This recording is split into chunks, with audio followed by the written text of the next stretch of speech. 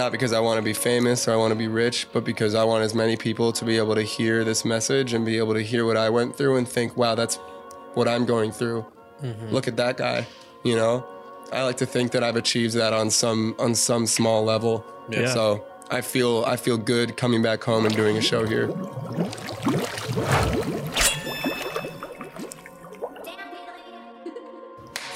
Welcome back, everybody, to the Soul Serum podcast. I am your When the Sky Falls Down, I'll Be Here Waiting for You host, Clay Bonine. I am joined by my Inside My Morbid Mind co-host, Tanner Mavis. Yes, sir. Man, y'all know we had to do it to him. You know we had to do it to him. Let's not waste any time. Let me do my intro so we can get right into it, because today on the show, we have what so many Soul Serum fans have been waiting for. Our guest is a man with a guitar, and when he's not in front of a microphone, you can catch him cooking up some delectable meals, spreading positivity and solidarity, or somewhere at a public park playing music. He is somebody who is integral I fucked up the word. He's somebody who's integral. He's somebody who's important to Soul Serum's early success, and now we finally get to sit down and talk about it with him.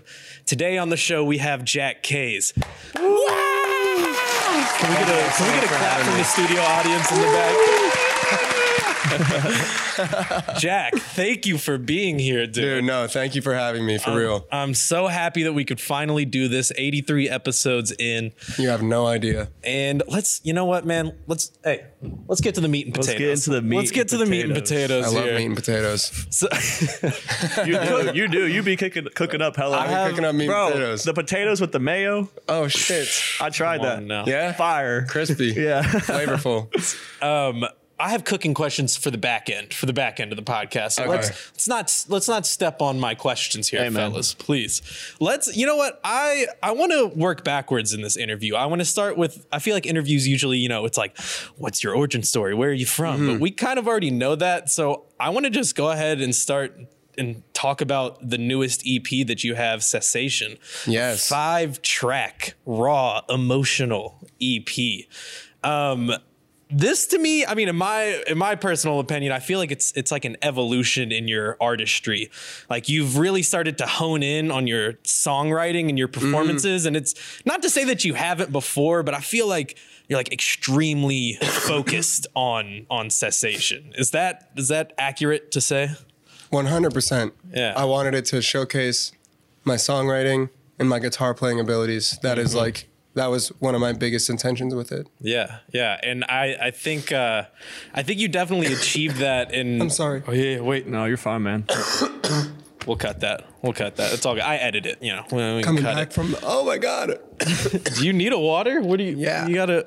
Hey, can we get the guy some water, please? We're like 10 minutes in and I can't speak. Where's my PA? There you go. Thank you, Fiki. This man has been on a nationwide tour, man. I know, yeah. This is just the trials and tribulations. If y'all of seen tour any right videos, here. this man is just screaming. Holy shit. Yeah. What just happened? We start the podcast. My voice is just like, oof.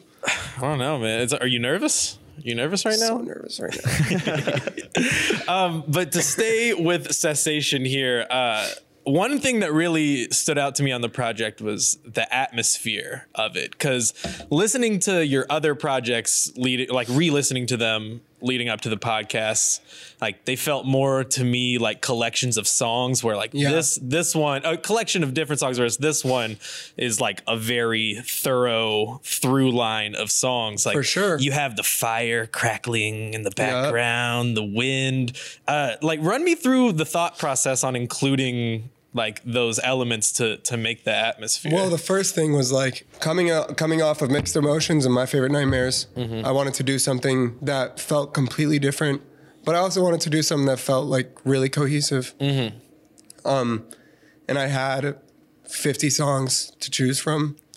Damn. And so I wrote them all on a whiteboard. And I sat down with my girlfriend Chala, and I was like, I got to make a project out of this.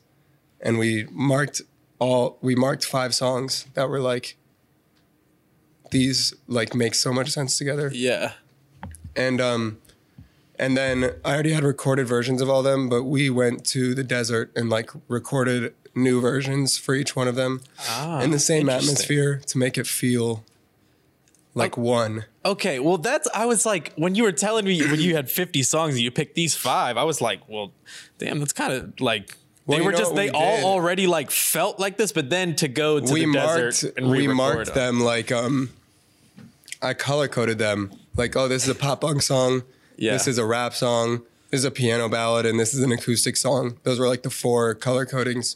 Interesting. And there was like 10 acoustic songs, but there was only 5 that like really felt like they went together. Mm-hmm. So when you said the desert, you're out at Joshua Tree, right? Joshua Tree. How was that experience? It's the coolest 2 weeks of my life. That's awesome. Out there with Chica and Sam, my manager, and Chala, who did all the visuals for everything. Yeah. I put my phone in my suitcase for the whole time, and I just went to work, dude. That's so sick. That's awesome. Recording all day. Yeah. I cooked all the meals. Of course. We climbed a mountain. Did you all stay like in an Airbnb or something out there? Yeah, what was like the house situation of the We got an situation? Airbnb that was like sitting in the middle of nothing. I've seen it on Airbnb before. I've actually looked at it. Yeah, dude, I saw it and I'm thinking that's the one right there. Yeah. It was gorgeous. Big windows. One thing that I was really particular about was I didn't want anything on the walls. So it was completely white interior with cement floors, like very bare. Yeah. I didn't want anything that would stop me from like I wanted no exterior influence whatsoever. Yeah. That was like very important. Yeah. And I think I achieved that. Like, you know, I've made a lot of music at this point, and this EP, Cessation, like feels the most like me out of anything that I've ever made. Do you think it's important to like, as an artist, to like submerge yourself and plan like, I guess, songwriting sessions or whatever, like creative ideas for like your next project in environments like a Joshua Tree or wherever you would like to, you know, experiment with new sounds and whatnot? Because I feel like a lot of artists kind of are in the same routine. They go to the same studio with the same, at least local independent artists. That's mostly our audience right now. You know, I think there's a time and a place for everything. Yeah. With My Favorite Nightmares, like I was in the same studio for all of it. And like, you know, that was incredible. And I think we made awesome art. I think like, oh man, that's a great question. I actually, you know, I will say, I do think it's important to be intentional about where you're recording and who you're recording with. When I wanted to make a pop punk song, I knew I had to do it with Travis. And when I wanted to make an acoustic song, I knew I had to do it in the most bare bones way possible. I think it's definitely very important to be intentional about how you're going to record and how you're going to write. Yeah. That's like the best answer. It really reflects in your music too. Thank you. Super, super intentional. Like you're thinking about how it, or everything that you're putting into I really do. And like from the way the album cover is, from the way the videos are, like I told my label before we did the EP, I don't want to do any produced music videos. It's going to be live performance videos. And if we do a music video, it's going to be VHS footage of when we were recording the songs. Everything. And that's like, you know, it all adds up to like a project. And you can tell when somebody just kind of throws something together. You can tell when somebody puts some intention behind it. And I never want people to see something that I do and think, oh, he just... Those are the throwaways. Yeah, exactly. Those are the throwaways. Like, I don't want that. That's a really... I mean, yeah, like Tanner said, it definitely reflects in your music. And it's like, I think...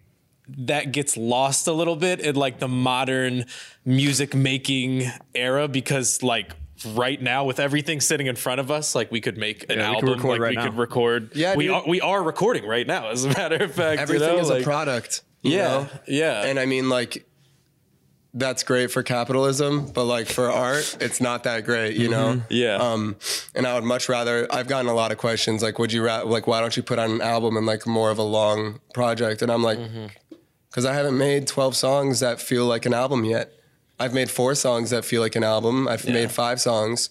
I'm not even like, the only reason that I call it an EP is because that's what streaming platforms want to call it. Yeah. It's like the technical term. That's like the technical term so that it can fit into a record label, into a deal. You know what I'm saying? But in reality, like it's just a project. It's something that I worked on. Yeah. That's why the album cover says Cessation, a collection of songs by Jack Kays. Right. Because that's really how I saw it. I was like, this is a collection of songs. Mm-hmm. If I could have it labeled on Spotify as a collection of songs, I would. You know? New collections really of songs. About, like, what you put on covers and stuff like that. Like, I don't know. People don't take album covers seriously enough. No. Sometimes they just take a picture and slap it on there. But like, I think an album cover is so important, and it's a way for you to extend meaning and for you to paint a picture that otherwise wouldn't be painted. So I always take a lot of care into like what is going to be the photo behind my album. Mm-hmm. This is a good time to segue into another question here, and I think it would be inappropriate to go this interview without mentioning Chala, who is your partner of many years, but also plays a big part in how Jack Kays, in quotation marks, Jack Kays is presented and branded. 100%. So talk to me about like the importance of having someone like her in your corner, to somebody that you trust, especially with your visuals, with your merch. So Chala's been my best friend since high school, right? And my partner for many years. Shout out Chala. She's the best. Yeah. Shout out Chala. And there is nobody that understands me and that knows me the way that Chala knows me. And so when it comes to helping me paint a picture with visuals, I'm more of the audio guy. Mm-hmm. Chala is the one that will know how to do it the most accurately, you know? Yeah. She knows my best angles, like from stuff like as simple as that. Yeah. She knows the best way to take a picture of me because she looks at me all day and she knows like this angle looks good. Like lift your head up. You know what I'm saying? Sometimes she's like, she's like, that angle you kind of that's ugly. not like you don't look good in that picture. You know what I mean? But then also she's there in the studio with me. I'm at home talking to her about music. She is there with me most of the time when I write a song. Mm-hmm. So she knows every meaning. She knows every which way that it could go. And she knows exactly how to help me like bring a deeper meaning to this. Yeah. And I think the Cessation album cover is a perfect example of that. For sure. I like that one. And I liked, I think it was on her Instagram, like the picture of what is it, a pomegranate? Is that what you're eating? Yeah. Like the pomegranate on the ground with the knife. I was like, and that was actually on the ground below me during the shoot. Yeah. Because we sat there, that pomegranate, we ordered like a box of 8 of them and we sat there for an hour, and I got into this mindset that this pomegranate was the only thing that I've had to eat for months, and that it's the only thing that I'm going to have to eat. Yeah. And so like, I think Sam was there and I saw his face at one point and there was fear in that man's eyes because of the way I really enveloped like the character. I was like, this is me right now. And I ate that thing like an animal. What is your intention behind that? Like artistically, like does the pomegranate hold a special meaning? The pomegranate holds a very special meaning. Okay. I didn't want to like overstep and seem like I'm like going like English teacher, but like it's extremely metaphorical. Okay. Oh, fucking lay it on me, man. If I may ask. It is some top tier English class shit. Yeah. Let me tell you. You're gonna get me fucking juiced over here. So Cessation is an album that track 1 to track 5, it's chronicling my life, right? Mm-hmm. Track 1 is age 17, maybe 15, 16, you know what I'm saying? Mm-hmm. The last track is me looking into the future, and there's all the time in between that is chronological, right? Mm-hmm. And I have this theory that in life, in order for something to be, in order for something to live, something else has to stop being and something else has to die. You know what I mean? Yep. If you want to become a new person, you have to kill the person that you were before. Yeah. You want new habits, you have to break the old habits. It's as simple as that, right? Yeah. In some cultures, the pomegranate represents life, but in other cultures, the pomegranate represents death. Depends what culture you're researching. Mm-hmm. So me devouring the pomegranate is me completely accepting, not only accepting, it's me embracing the idea of life and death. Yeah. You know? Yeah. That's the meaning. That's fucking insane. Dude, that was if I was your English teacher, dude, you're getting an A+ on that essay question. Right. And you know, Chala and I sat in my studio and we took these 5 songs and we went into the meaning of all of them and we figured out how do they connect? Mm-hmm. What's the order of them? How do they connect in this order? Yeah. And then we thought, okay, what are the main themes in here, and what can we find to represent that? And I think, it's fruit would be cool. And we look up, okay, what's the fruit of life? Pomegranate. What's the fruit of death? Pomegranate. And I'm like, I believe that like creativity comes from the universe. Yeah, I believe 100%. That like everything that is and was all exists in this one place. I call it the vault, right? Yeah. And like when I found that and I was like, the pomegranate represents both these things, I thought that is God. Dang, you had a real spiritual... Extremely spiritual... Wow, so that even plays into the album itself. It's not even... And that's another reason that I went to the desert, because I'm thinking, okay, how can I get in touch with this place where I think everything is, you know? You know, what did all of our religious figures do when they wanted to go talk to God? They went to the desert. Yeah. So how can I make the truest version of these songs? I can go there and I can just hear myself and nothing else. Yeah. Yeah.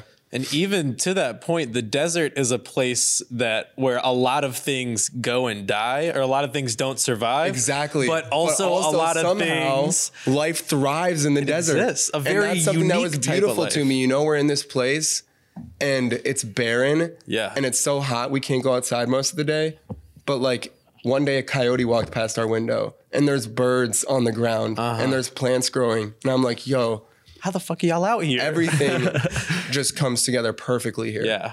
You know? That's awesome. That's crazy. That is good intention in art right there. Like, thank you. Like you went into this project, into this situation with intention, and I feel like the universe helped pay it off. It guided me. Yeah. You know, I think the universe had intention for this project and I helped pay it off. I think it's the other way around. It's a little handshake between you and the universe. Yes.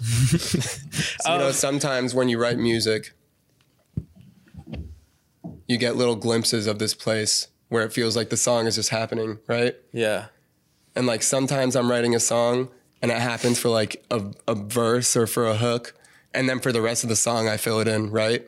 And the reason that these 5 songs really felt like they went together is because I thought every single one of these songs, top to bottom, I didn't have to think about when I was writing. I like sat down with my guitar one day and I opened my eyes and the song was here and it was written on paper. I think that when musicians say like things like that, like where they have that slip of time where that intangible thing happens and the song just creates itself, like, dude, it's that shit. And I chase that high. Yeah. You know? That's that shit right there. Yeah. It's like divine intervention. Yeah. Literally, dude. It's really divine. I love it. I want to ask one more question about the project before we start to take it back in time in the interview here. But is it hard for you to write songs that are so vulnerable? And like what I mean by that is like I think a lot of people have a hard time being vulnerable, even in just like everyday interactions with people. And you're making songs on this project where we get some real genuine emotion. And sometimes it's like the emotion isn't pretty and it's hard to deal with, you know? Like, do you ever have second thoughts about like spilling your, you know, insides? That kind of goes back to what I was just saying. You know, you would think it would be hard to like write about that kind of stuff. Yeah. But like, I don't think about it, man. Like for 28, for example, like that's I think one of my saddest songs and one of my most soul bearing songs where I talk about some really tough shit on there. And I remember when I sat down and my fingers start playing the guitar part and I go boom dum ba dum ba dum ba dum ba dum, and then I literally got my notebook out and I blacked out and I came back and the clock was an hour different and like the song was just there. Wow. And it's really like stuff like that. I'm fully convinced it's coming from somewhere else. You know, first I was raised an atheist, but after having experiences like writing songs like 28, I fully believe in something larger than myself. And I truly think that there is this place. There's actually theories about it called the Akashic Vaults. Some people call it the collective consciousness. But it's, you know, like people say Albert Einstein was connected to it, John Lennon was connected to it, Yeah. Nikola Tesla was connected to it. It's this place where these ideas, these things, creative ideas, scientific ideas, they already exist, you know? Like time is just an illusion for us, but all these things are Just already here. floating. Yeah, and if you in can the get yourself intangibles. exactly, if you can get yourself in the right headspace and grab onto those things for a moment, you know, you can have something that can like not only like express yourself, but like express something for other people, you know? And like after I wrote 28, I sang it for Chala and she was like, you shouldn't put that out. She was like, that's too fucked up. Too far. Yeah, she was like, I think that might be pushing it a little bit too far. But I think it's the best song on the EP. It's the realest song and it's heartbreaking and it's soul crushing. But like, who the fuck am I? Can I cuss on here? Yeah, dude. Yeah. Who the Fuck yeah. fuck am I to be the guy that's going to stop that song from going out into the world? When like truly, I don't think it's my song. You know? It was already there. Yeah. I'm just like, I just happen to be the medium for it. But like, who am I to stop it? It hits deep for me because I'm 27, bro. Like, Yeah. I'm facing 28 years old and I've had a lot of similar feelings. You know what I mean? Yeah. Like I hadn't even heard the song out and I heard the snippet when you were playing it live. I was like, holy, like it was like a dagger to like my chest, but like, Yeah, dude, when I play it, like, in a- I feel but, like, like in a shit good when I way. play it, you know? Like, I'm thinking all these thoughts when I'm playing it. Like, it's hard to Yeah. sing the words, you know? I play the guitar part and I immediately have a lump in my throat. And I don't even remember writing it, you know? Yeah, Like, that that's shit's crazy. crazy. Does it feel necessary though? Like, do you like it? To me, it sounds like you almost have some sort of like necessity to like explore that and put that song out. Right? Yeah. And perform it. No, it definitely feels necessary. And, like, that's what I'm talking about when I say, like, I believe I'm a medium Yeah. for, like, the music that I write. It sounds crazy. When I told my label this, they were like, They were like, whoa. Literally, they were whoa, like- dude, okay. I was like, but like on some real shit, like it feels like I found a penny on the street when I write a song. It's just already there, you know. Like Yeah. I didn't make that money, like I just found it. And when I write it, I immediately feel like my next job, like my next purpose with that song is to go and show it to as many people as I possibly can. How is that play? That kind of relates to like playing in the park or playing at what was it, Venice Beach or Yeah, Santa dude, Monica? 100%. Like- and letting people walk past Yeah. and hear whatever they need to hear. Yeah. And people came up to me after that show and they were like, I have no idea who you are, but like that song you just sang like struck a chord with me, you know? that's so crazy. And like That's that the shit just best. makes me believe it even more. That's you know, the I'm best like, feeling. fuck, like thank God I came out here today. Yeah. Something put me out here today. Yeah. Shit's crazy, man. Speaking of, let's take it back a little bit. Let's speak about the universe coming together for collaborative stuff. I've heard it from Tanner's point of view before, but I would like to hear from your side. Let's talk about the origin. Take me Yeah, man. through the Morbid Mind story, like when Tanner and John and Soul Serum hit you up to do it. Like, just I want to Okay. hear it from your perspective because I've heard it So- from the other side. With Morbid Mind, first things first is I got home from work that one day and I sat down with my guitar. I had never written a song on the guitar before. I had been playing for years, but I'd never written a song on the guitar. And I sat down and I started strumming and I woke up 25 minutes later and the song was here. that's so crazy. Another one. It was A a lot of divine... people don't know like you weren't making like music on the I was guitar. making straight trap music. Yeah, like you know were like what a I mean? SoundCloud rapper. The first song I ever saw was the one where you're in the smoke shop, like Yeah, bro, retail. Yes, I was yeah, making yeah. straight trap music Yeah. because that's the life that I was living. I was selling drugs. Right. I was working in a restaurant and I was just trying to make money and Yeah. like do my thing. But like to step away from this for a little bit, like that's the first time that I would be connected is when I would get really fucking high and I would wake up the next day with 6 songs on my computer because I got high enough to like talk to whatever power. And like over time I got good enough to do that sober. You know Yeah. what I mean? Right. But Morbid Mind, I wrote that one day, had no recollection of it, sat on it for a few months, put the song out. I didn't know how to market. I wasn't on TikTok. I was just posting on Instagram. Yeah. And it was my most successful song even then, had like 2,000 plays. And one day I get a message from this guy, John Buchanan, He says, hey, I'm with Soul Serum. I saw your song Morbid Mind. I really want to do a music video for it. Like, get in contact with me.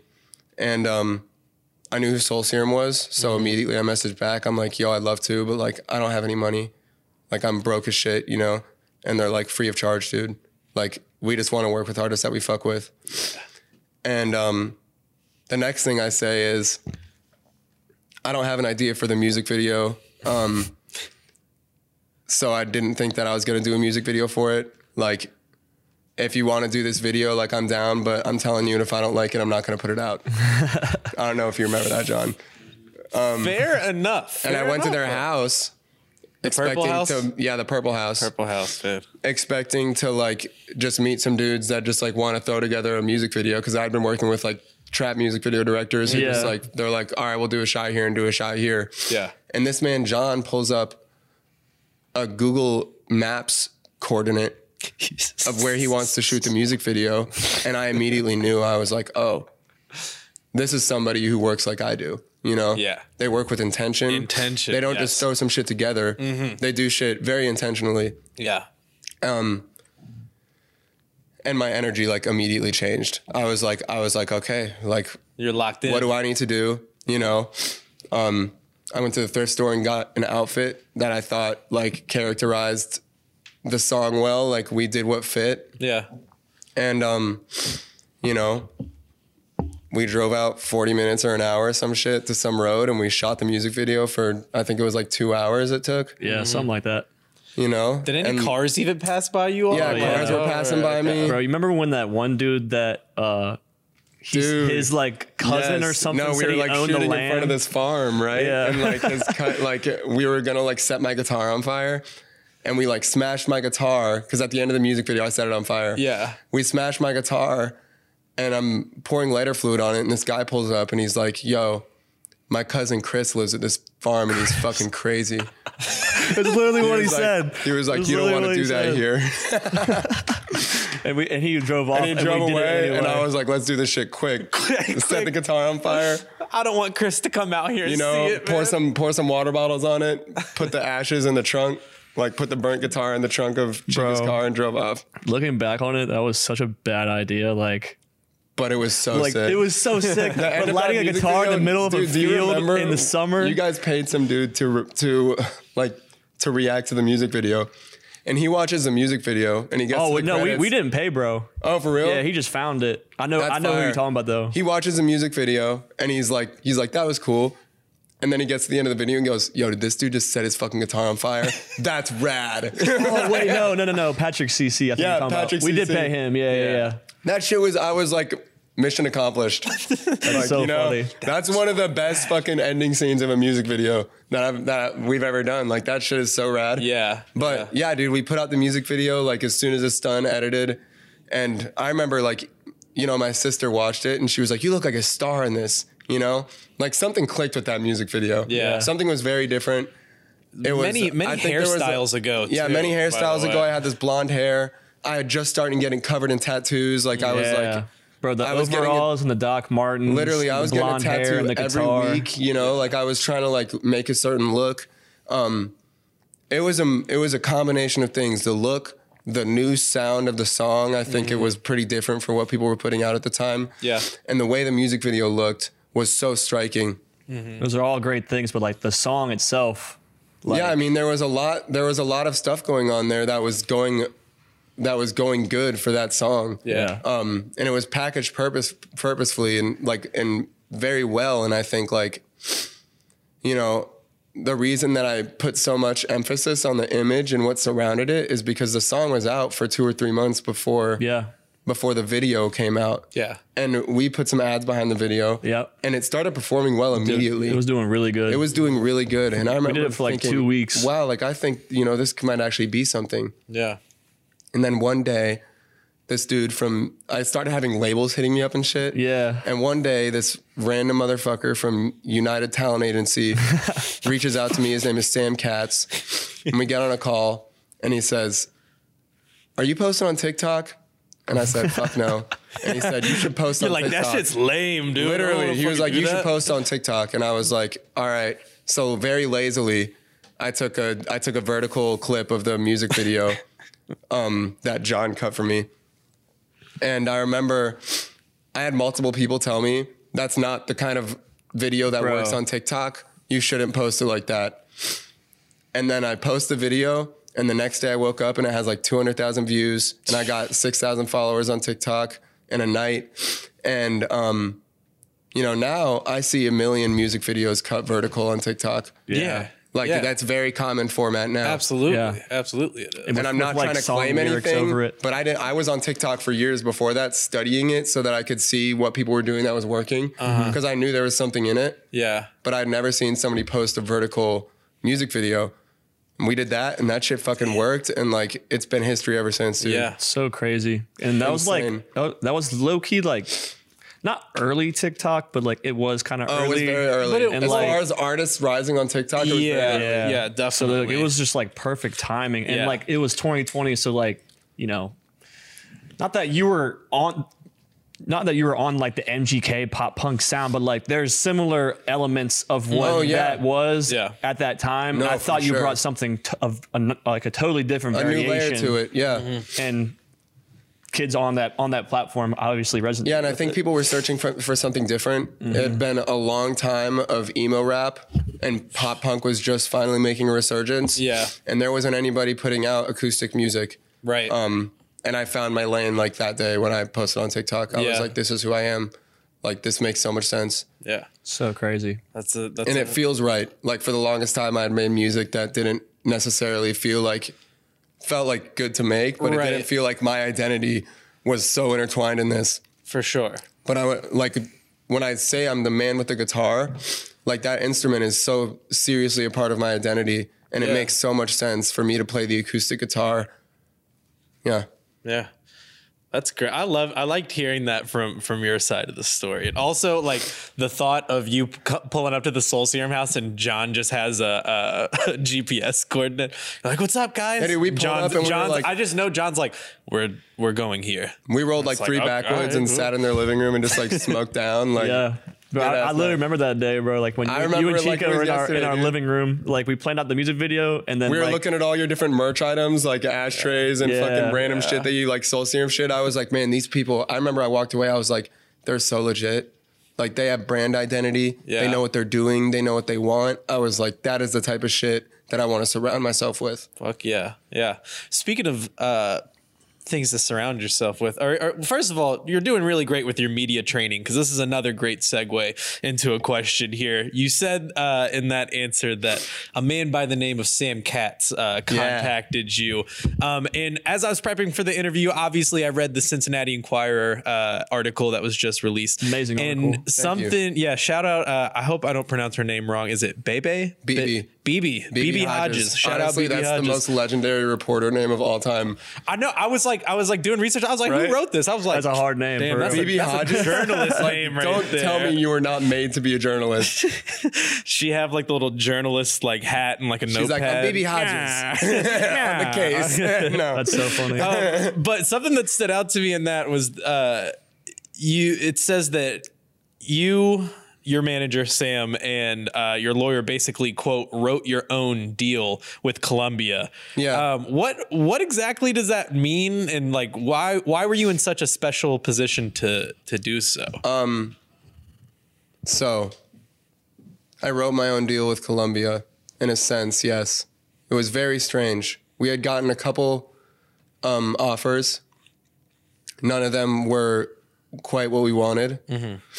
And I was talking with Ron Perry, who's the CEO of Columbia. He's a great guy. He's still, we're in contact all the time. Obviously, he's the one that signed me at Columbia. Shout out Ron. Shout out Ron, if you're watching this, man. Thanks for watching the podcast, Ron. Thanks for watching the podcast. And, we had a couple phone calls, like one-on-one phone calls, as well as like phone calls with the whole team. Mm-hmm. Columbia just seemed like they had their shit together. I really liked that there was like interest from the top to the bottom. I thought that was really nice. Mm-hmm. Sam kept saying, it's not really about the name of the company. It's about the people in the room. And the people in the room there were the right people for me. Mm-hmm. And I thought, this is where I want to be. I like this. Yeah. And if memory serves me correctly, we had Josh, my lawyer, send them the terms, like how we wanted our deal to look. And they sent back basically a contract that was like identical to what the terms that we wanted. A couple tweaks were made, obviously, to try to make it more in their favor. And, you know, we go back and forth maybe 5 times and sign it.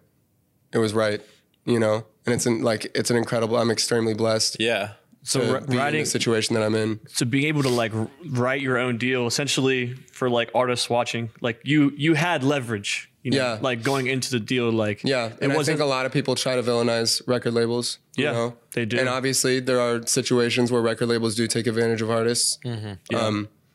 But if you put yourself in the right situation and you make sure that you're not signing with people that you don't trust, I got to know the people that I was signing with.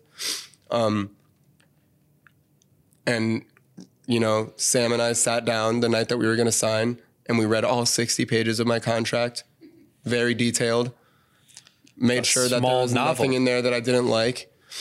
And, you know, me and my lawyer know each other very well. He's a great lawyer. He's incredible. And I'd like, if you put yourself in the right position and you're nice to the right people and you form the right relationships, you know, a record label can be a very, very valuable asset, you know, and that's what they are. And not even that, like they can be an extremely good and helpful team. And that's what they are to me. I love my label. I love working with them. I'm very close with everybody that I work with. And I'm very grateful every single day to be at Columbia. And like, this isn't like gun to my head right now. No, I mean? You're reading a cue card over here from Columbia. Yeah, no, like I truly do. Like, you know, they're at the show, they come to the green room afterwards, I give them a huge hug. Yeah. Like, you know, I see Ron, I dap him up, like that's my boy, you know what I mean? He calls me, he's like, "What's up, man?" Like we're talking about what I want to fucking do with my career and how I want this shit to look. Yeah. And we have identical visions for how we want it to look. And I have an incredible deal. I own my touring, I own my merch. It's not like a 360 kind of thing. I'm in a I'm extremely lucky to be in the situation that I'm in. That's good to hear. It's good to hear. Because like you said, a lot of people villainize record labels and a lot of wild things do come out of record labels. Crazy shit happens poorly. Man. But more the negative shit spreads faster than like the positive stuff. For any you know what I mean? You know, labels aren't for everyone. Common for somebody, like people love to harp on the success story or on the negative stories. And then when somebody's successful at a label, they call them an industry plant. And it's like, yo, an industry plan is just a perfect example of a label doing their job. Man. Is it not? You know what I mean? Like that's just when the label is successful. Yeah, it's 100% correct. Low-key, and I'll tell you from somebody who's signed to one of the biggest labels in the world that like, that's how it is. Yeah. You know? Has anyone called you a plant? Yeah. It's low-key a good thing, is it not? It's great. I'm like, yeah, when we dropped Mixed Emotions, dude, it was fucking everywhere. And I'm like, what? You guys are ridiculous. I've been in the basement with no insulation making music for years. You know, I worked for this. It's probably only because like when Morbid Mind started going up, like you and Sam took all the songs down. Yeah, exactly. And then came out with one project, but like kids and the project did amazing. Better, you know what I mean? For a debut project for an artist my size, that project did incredibly. And like people want to see the success of something and they see a label attached to it and they immediately assume. But you know, when you assume things, have you ever heard this saying? You make an ass out of you and me. Yes, sir. Damn, that's a good one. Sir. The first time I ever saw that or like had an interaction with that was Jack Harlow, because I went to high school with Jack, and like I remember when he first started popping off, everybody in the comments, industry plant. Where's this dude coming from? Industry plant. And I'm just like, well, this is the first time where I can like really, I know, like literally that's just not true. Have you never seen somebody blow up? Like, you know what I mean? Like this shit's common now. We have the internet. Shout out to the internet. Yeah, dude. Shout out to vertical videos on TikTok. Yeah, literally. Tanner, do you want to go? I know you have some questions in here. I don't want to. Where are we at? I don't want to step on. Like this is more like a Cincinnati like local type of question though. Yeah. You came from the area, bro. Like, you know, Cincinnati isn't exactly like, you know, a market for like, you know, not even touring, but just like record labels in general. From my opinion, you could tell me if I'm wrong. You're more. It's definitely not. Like they're not really looking like this way as far as like talent and everything goes, bro. Like, but like you, like, correct me if I'm wrong again, but like, you gotta be like one of the biggest artists to come out of the area, and also like have one of the best like deals biggest deals, quote unquote. You know what I mean? In recent memory of mine, I can't even think of like, I would say I don't know like artists like deals and stuff. Like I know like Walk the Moon came from Cincinnati. That's exactly what I was gonna say. Yeah, I don't want to step on anybody's toes. No, yeah, you know, exactly. But like you definitely are, bro. Like have you ever thought about like, you know, what that kind of means to you as far as like coming from where you came from, that basement that you talked about in that Enquirer interview? You know, I've been in Cincinnati my whole life since first grade. We moved out here, and I have an extreme affection for the city now. But when I first blew up and when I first moved out to DC to be with Chala, I didn't feel that way about the city for a few reasons. Because I felt like I've been grinding in this city for 5 years, doing shows every week, putting out music every month at least, putting my whole fucking heart into this shit. And I haven't felt any like love from the city personally. And just because, for reason number 2 is because I had such a tough time in this city. You know, I was a failing student in school. I didn't have any friends at school. I was very unpopular, and like the friends that I did have, like I wasn't that close with. I only talked to a few people from my high school. I got in trouble all the time in high school. And then when I got out of high school, I dealt with addiction and I dealt with alcoholism on the streets of Cincinnati, downtown Cincinnati, Clifton area. I went through a very rough time. And, you know, when I left, I wasn't like in the place to like be like, I love my city. Yeah, you know what I mean? For sure. Now I'm in the program and I'm working on myself, and I can say that I have like a new love for this city. And, you know, the way that I'm like trying to express that is by first ending the tour in Cincinnati. Of course. I'll always show love to the city and try to like put on my best show in Cincinnati. And the second way is by like hosting the canned food drive that we're doing after the show. Yeah. You know, trying to give back to the community, trying to give back to people that aren't going to have anything to eat on Thanksgiving, you know?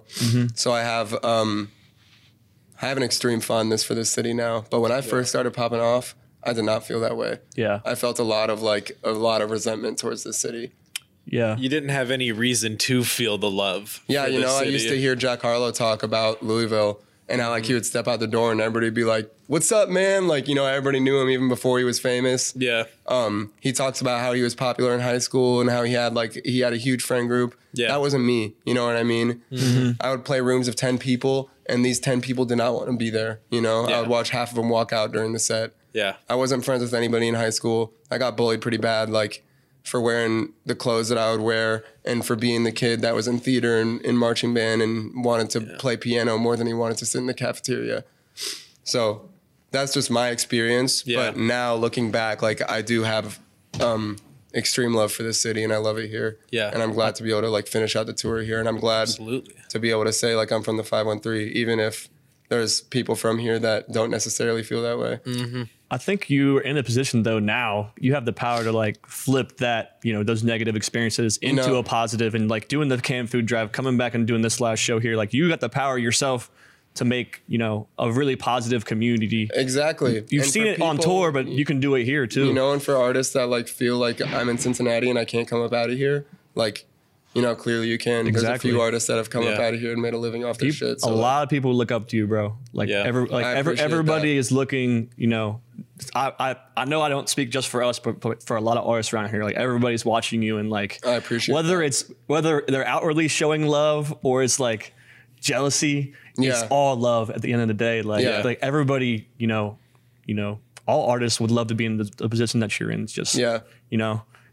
Yeah, and I definitely felt that after everything started happening. And it was funny when like I started blowing up and all these artists that I had been trying to reach out to for years and meet for years that I love so much started like DMing me, and I scroll up and they're like, and it's like a paragraph from me being like, "Hey man, like I love what you do. Like I'd love to like meet you or like hang out one day, or like I'd love to get in the studio with you or like do that." And then like everything pops off and they're like, yo, dude, you want to collab? And I was like, this feels really like backhanded right now. Like it doesn't feel very great, you know? Definitely.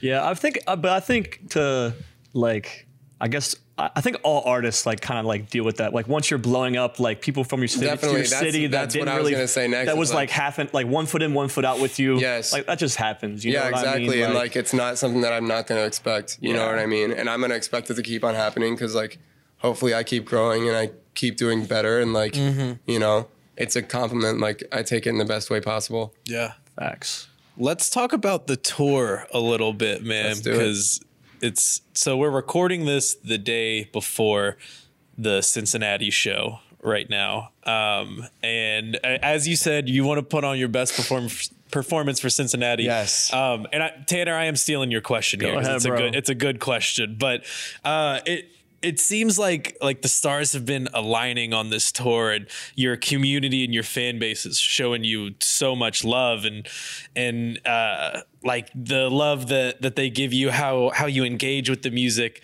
Are there any like fan favorite moments that come to mind from the tour so far? You've done 17 like favorite shows? Interactions as far as my interactions with fans, or favorites as far as like just general. what I think people are perceiving. I think I was thinking more of like with a fan interaction, but I mean whatever I think the you coolest think thing is meeting kids. You know, like young kids. We've had a lot of 10 and younger kids in the rooms. Really? Wearing a Jack Case t-shirt. That's so sick. Holding up a sign saying this is my very first concert. You know, that shit's awesome, real. dude. First off, I'm like, are you okay? You talk to the parents, you're like, is everything Like, okay at home? Okay at home? Exactly, you know? No, but in reality, like, that's the coolest thing in the world. Yeah. I remember my first few shows.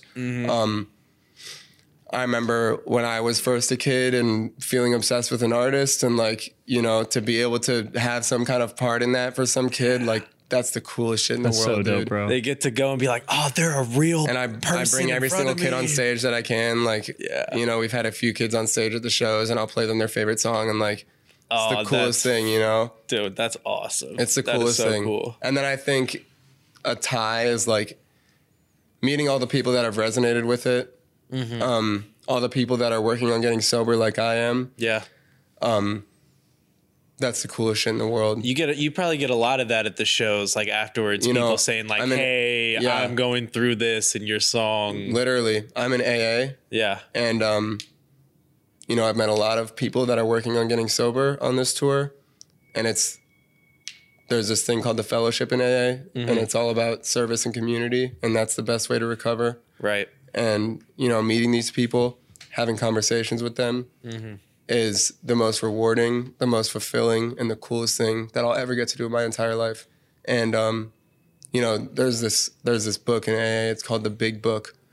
And I used to think that's just what people called it. No, it's called it is literally called Alcoholics Anonymous. The Big Book.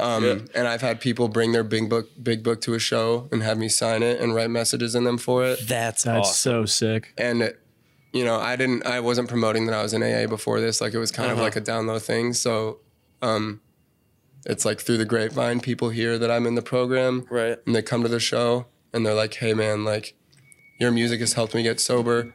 Can you sign my big book for me? And I swear to God, I cry. It's beautiful. The most beautiful thing. I get in the car afterwards and I just break down. Yeah. It's the coolest thing. And I swear that shit will keep me sober for years on end. Like, that is the coolest thing in the world. It's crazy that they say that you saved them, but I'm sure it's They right back to you. Idea. That's what I say every time. They're like, man, you saved me. I'm like, you have no fucking clue, man. Like, I simply would not be here without this. Fuck, dude. That's very touching, very moving to hear. It's the coolest shit. Yeah. For real. Tanner, I want you to ask, because we're winding down here. We're nearing the end, but I like the very last question that you have on here. I want you to ask that. So, again, we're recording this a day before the sold out show. Sold out show. Jack's homecoming. Cincinnati. It's gonna be at Top Cats. We were talking before the podcast. Like, you went from, you know, playing mock beat shows with 10, 20, 30 people there, basically empty. Yeah.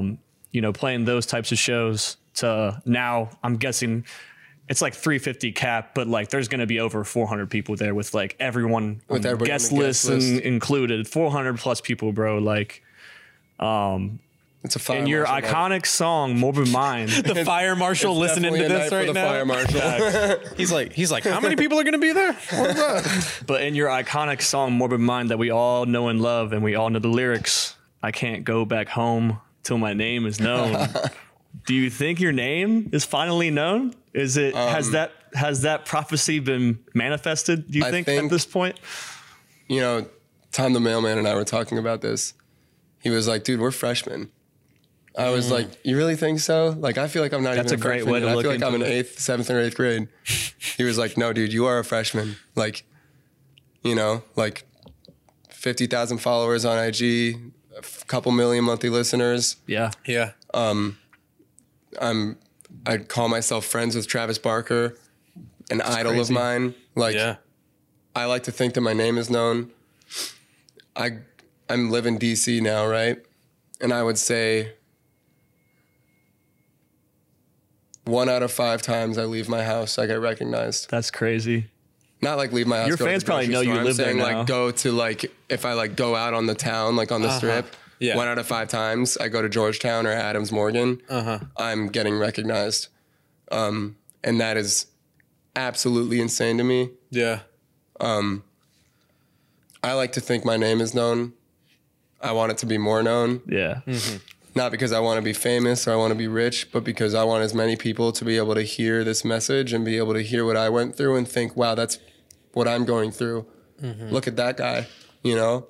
I like to think that I've achieved that on some small level. Yeah. So I feel good coming back home and doing a show here. I'm just like imagining tomorrow night when like I'm assuming Morbid Mind is gonna be like close to the end of your set. It's one of the last songs. Okay, yeah. But like hearing the whole crowd in It's the last Cincinnati, song before I leave stage, and I That's do an crazy. encore. I can't wait. I can't even imagine hearing the crowd say, "I can't go back Yeah. home till my name is known." It's gonna be the coolest thing, dude. Singing that song is crazy every single night. I mean, every song they sing the words. Like, it's the coolest. The show is the coolest thing in the world. I'm so excited for you guys to see it. Like, I'm so hyped. Can't wait, man. I mean, we cry, we sway, we jump up and down, and then we just scream. And then I tell everybody to make a pit and run at each other, and they fucking beat each other up. Like, it is the coolest thing in the world. I'm getting in the pit And then I tomorrow night. play like acoustic music, like Morbid Mind, in middle of the end, and people are jumping up and down like it's a hip hop track. You know, like, what, dude? Yeah. It's the coolest thing in the world, and I'm like, I'm so happy to be able to end an insane 18 shows, to be able to have the 18th one end in my hometown. Yeah. Sold out, like, on Short Vine.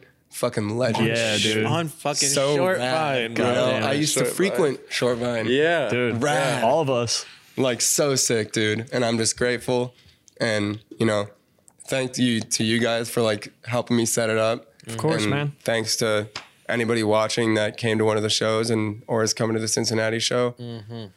Coolest shit in the world. Yeah, man. We're happy to have you home, bro. Like, this has been a long time coming. I'm happy to from, be here. From when we first started working to doing the first show together, bro. I'll tell you, It's gonna be a moment. I had to go to the bathroom really bad when I first drove into Cincinnati.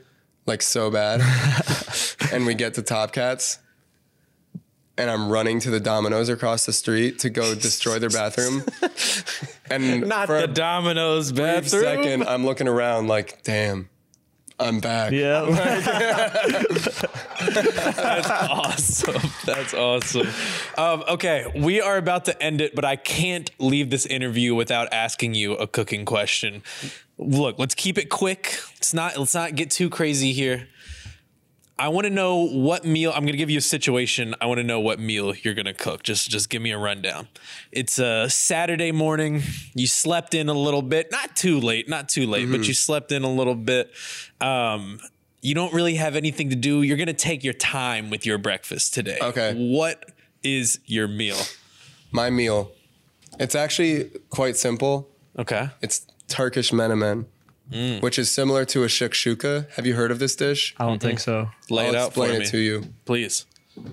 Saute some onions Love it already. and some red bell pepper.